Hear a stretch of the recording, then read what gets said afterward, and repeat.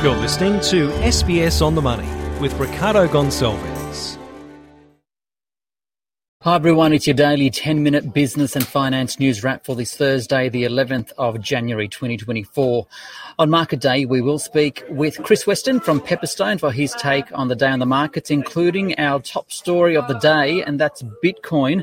The US Securities and Exchange Commission has approved exchange-traded funds or ETFs that track the price of Bitcoin, opening the door for investors to gain exposure to the cryptocurrency without actually having to hold them. For more, Rhayna Bosch spoke with Josh Gilbert, a market analyst at eToro. ETF is an exchange-traded fund, so it's essentially a type of investment security that is listed on an exchange, so typically a stock exchange. It's a way for investors to get access to maybe commodities, to different geographical locations, all in a simply traded product. And in the case of Bitcoin, it's an on-ramp for decentralized finance to traditional finance. It's probably the biggest mainstream moment that we've seen for Bitcoin and crypto. Essentially, we're sort of taking crypto and it arrives onto sort of Wall Street, if you like. These are sort of the rails that institutions have waited for, whilst we've actually seen retail investors owning this asset over the last sort of 15 years. And it's significant because it opens the doors to trillions of dollars of capital from the institutional world. So think pensions, SMSFs, advisors, and so on. So then when we're talking about investors and the actual tangible impact here, what does this mean for them? So it's essentially, as I say, an on-ramp, an easier way for people to sort of own crypto. Crypto has previously been known in the past as a difficult asset to own. It hasn't been a regulated asset in the past, whereas now we're going to see a product that is regulated by the US SEC, who is, probably the biggest regulator in the world. So it's a case for those big names that we sort of are seeing apply for these ETFs, such as BlackRock, Fidelity, iShares. These sort of companies are going to be sort of launching their ETFs, and it sort of gives those institutions the ability to own this asset in a regulated way, which it hasn't been able to in the past. So we know that Bitcoin is kind of the biggest player when you look at cryptocurrency as a whole. Does this help to legitimize it? And what does it mean for other cryptos? Yeah, well, look, it's absolutely good news for crypto markets, and it is supportive of our belief that Bitcoin and crypto is an unstoppable sort of technology. And we do see this as a bit of a tip of the hat from US regulators to crypto assets, and will undoubtedly build trust within the space. And I think today's decision is sort of really compelling example of why there doesn't need to sort of be a battle between, traditional finance versus decentralized finance, but rather sort of working together. And that will help bring financial empowerment to sort of more people across the world. Now, we've heard some, I suppose, standoffish comments from members of the SEC with respect to this decision. In your opinion, what are the associated risks with this? Look, it's a good question. I mean, crypto has undoubtedly been a high risk asset over years gone by. It is still a very, young asset. It's only been in existence for, around sort of 15 or so years. So when we compare that to sort of other traditional finance products, it is still very new. And that volatility is something that, is unlikely to go away in the sort of the short term.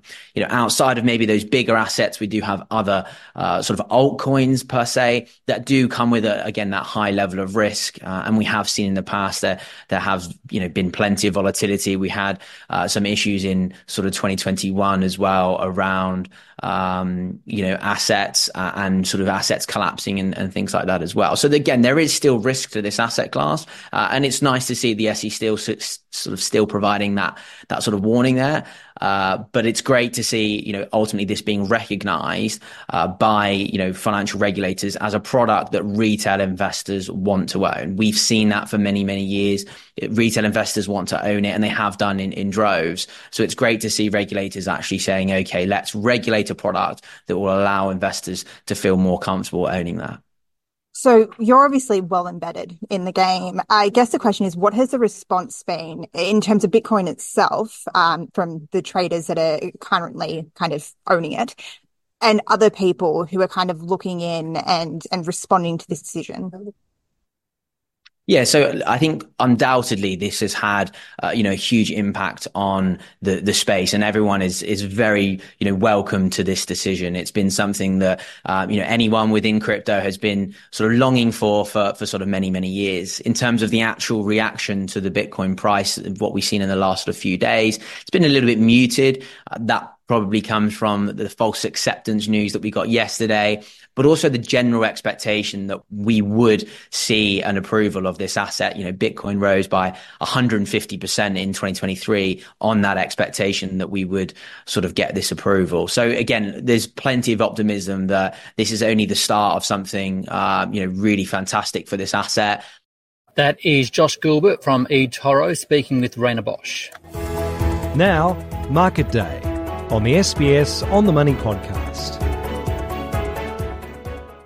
The broader Australian share market, which rose today, the S&P ASX 200 up 0.5% to 7,506 for his reaction on the day's market action, including that of that Bitcoin ETF. I spoke with Chris Weston, Head of Research at Pepperstone. Well, I think there's a feel-good factor going through regional markets across Asia at the moment. I wouldn't say there's one specific piece of news. I think people are sort of getting excited that we could get a low US CPI print in the session ahead, and obviously that accelerates the situation we're going to see for rate cuts coming through potentially as early as March. The Fed are talking about potential balance sheet or quantitative tightening, finishing earlier, and all these factors increase liquidity in market. But I mean, if we have a look at China, China's had a bit of a rebound. It's been in the doldrums recently. The market's up about 1.5%. Japan is absolutely flying at the moment. That market just can't be stopped. It's broken out. It's having a really strong move, up about 2%, 50% extra volumes more than we would usually see.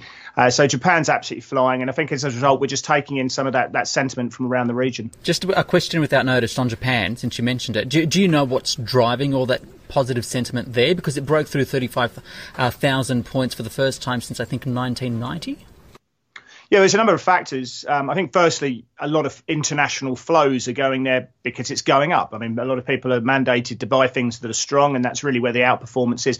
We also need to remember that Japan the Nikkei is priced, and the Topix is priced in the yen, and the yen's been weak. So, of course, markets are going to go up in the weakest currency. So I think that the currency effect has been in there. There's a lot of Japan funds which are having pretty good return on equity, and they're doing big buybacks as well. I mean, this is part of the reason Warren Buffett last year famously got into Japanese stocks, because they are returning so much cash to shareholders. But also, probably the big one there is that they're still very much the easiest central bank by far. There's no other central bank on the planet that has a policy like those at the moment. And capital's always going to go into a place which is supporting equity prices through very, very easy monetary policy settings. And there's really, every time we get news coming out, they push back on the notion that we're going to see interest rate hikes anytime soon. And of course, that's why we're seeing the capital flows there. Another big story today is the US SEC approving the first Bitcoin ETF. What do you make of it? Well, I think it gives a really strong avenue for specifically US investment advisors to be able to push this to their clients as potentially a diversifier. I mean, we know that Bitcoin, if we take that as the talisman, and also Ethereum, but in this case, Bitcoin, it has a very low correlation with the S&P and with bond markets. I know it's rising a little bit, but those low correlations are why investment advisors will say to people that, this is an asset that you can have. It's obviously carries more risk. But they never really had a vehicle before. They couldn't push the futures to their wealth management clients. They couldn't push the underlying physical Bitcoins to clients either. But because Bitcoin here is going to be managed in this custodian Coinbase, and you're going to see these big issuers who are going to do a lot of the compliance and surveillance work around that, which is why Gary Gensler and the SEC have allowed this. Because of those compliance mandates, they are now legitimately allowed to go and push these products to people mainly as a portfolio diversifier. But for people who want to take a bit more risk in those portfolios, people can get in there. So I think this does legitimize it. It increases the adoption story a bit for people who want to speculate on the currency. But I think, your job as an investment advisor in America specifically is to lower the variance in the portfolio, to spread the diversification. And the best way to do that is to lower the correlations. And that's where Bitcoin comes in very, very well here. So from my understanding, it's just a small handful number of funds at the moment. What kind of an impact could it have on the broader investment space, do you think? Because some money has to come from somewhere to go into these funds. Are there losers as a result? Well, we do remember that there's so much talk of the cash on the sidelines, and that's part of the reason the equity story is there. But yeah, of course, there's a finite amount of cash that can go around. And I think we always go back to the idea about in a multi-asset portfolio that gold has a 5, maybe at most 10% allocation in that. And I think at some stage, that's where we're going to see Bitcoin. You could see a situation where Bitcoin could be looking at 2.5, maybe 5% of the portfolio goes in there. But I think with the ETF space that you are going to see inflows into it's probably going to be the most inflows into any ETF ever produced on the first day of listing. That said, I think we'd probably likely to see the Bitcoin price fall in the short term because of a sell the fact situation. But I think there's, I think we will get to a world where adoption will increase.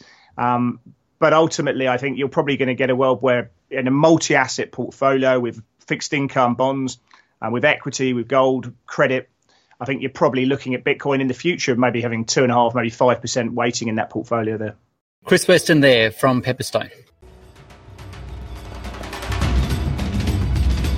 This SBS On The Money podcast is provided for informational purposes only. The content on this podcast should not be understood as constituting advice or a recommendation. It is not personal advice and does not consider your personal circumstances or objectives. You should contact a licensed professional before making any financial decision.